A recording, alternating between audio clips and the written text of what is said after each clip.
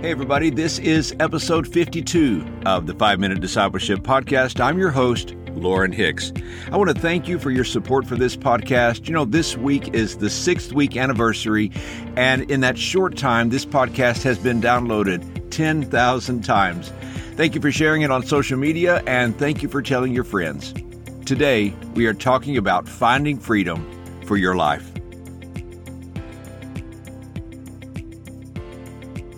One of the most beautiful and iconic emblems of the United States is found in the New York Harbor. It is the Statue of Liberty. The lady standing on the pedestal has a name. Her name is Libertas, which means freedom or liberty. She was a gift to the United States from the people of France. In the year 1885, the completed statue was dismantled in France and placed in 214 crates to be shipped to America. But halfway across the Atlantic Ocean, the French ship encountered a terrible storm and was in danger of sinking. To lighten the ship, the captain ordered that any excess weight be cast overboard. Even with that, the ship was still in danger of being swamped by the waves. The sailors wanted to throw the crates containing Libertas overboard as well, but the captain said no. We will sink before we throw liberty away. So Lady Liberty was saved and now stands as a symbol of freedom. I was thinking this week about the captain's words, we cannot throw away liberty.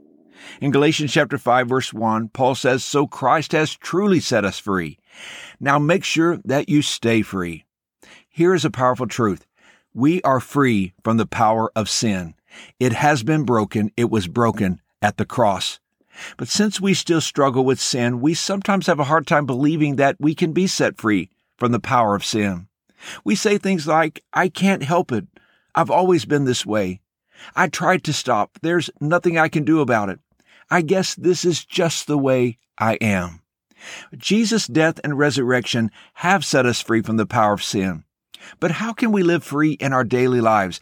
How can we find ongoing freedom from things like addictions and unhealthy habits, fear, uncontrolled anger, our past, and so much more? Well, the answer is found in truth. There is no freedom apart from walking in God's truth. Jesus said in John 8:31 and 32, if you hold to my teaching, you are really my disciples. Then you will know the truth, and the truth will set you free.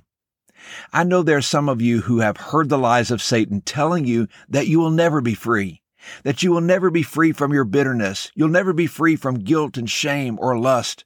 You'll never be free from anger. But remember, the devil is a liar. Jesus said freedom is connected to truth.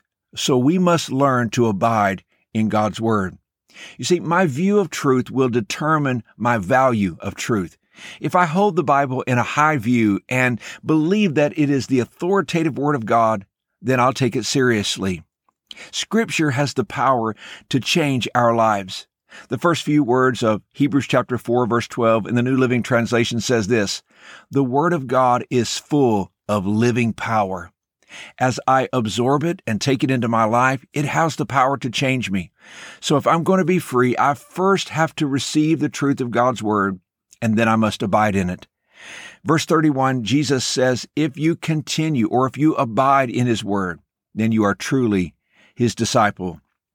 This is the mark of genuine faith, not just mental or verbal profession that you believe in Jesus, but freedom is found in continuing or abiding in Scripture. Then we must learn to submit to truth.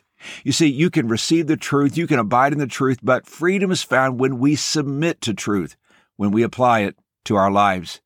And the best way to submit to truth is in the context of community. James chapter 5, verse 16 says, confess your sins to each other and pray for each other so that you may be healed.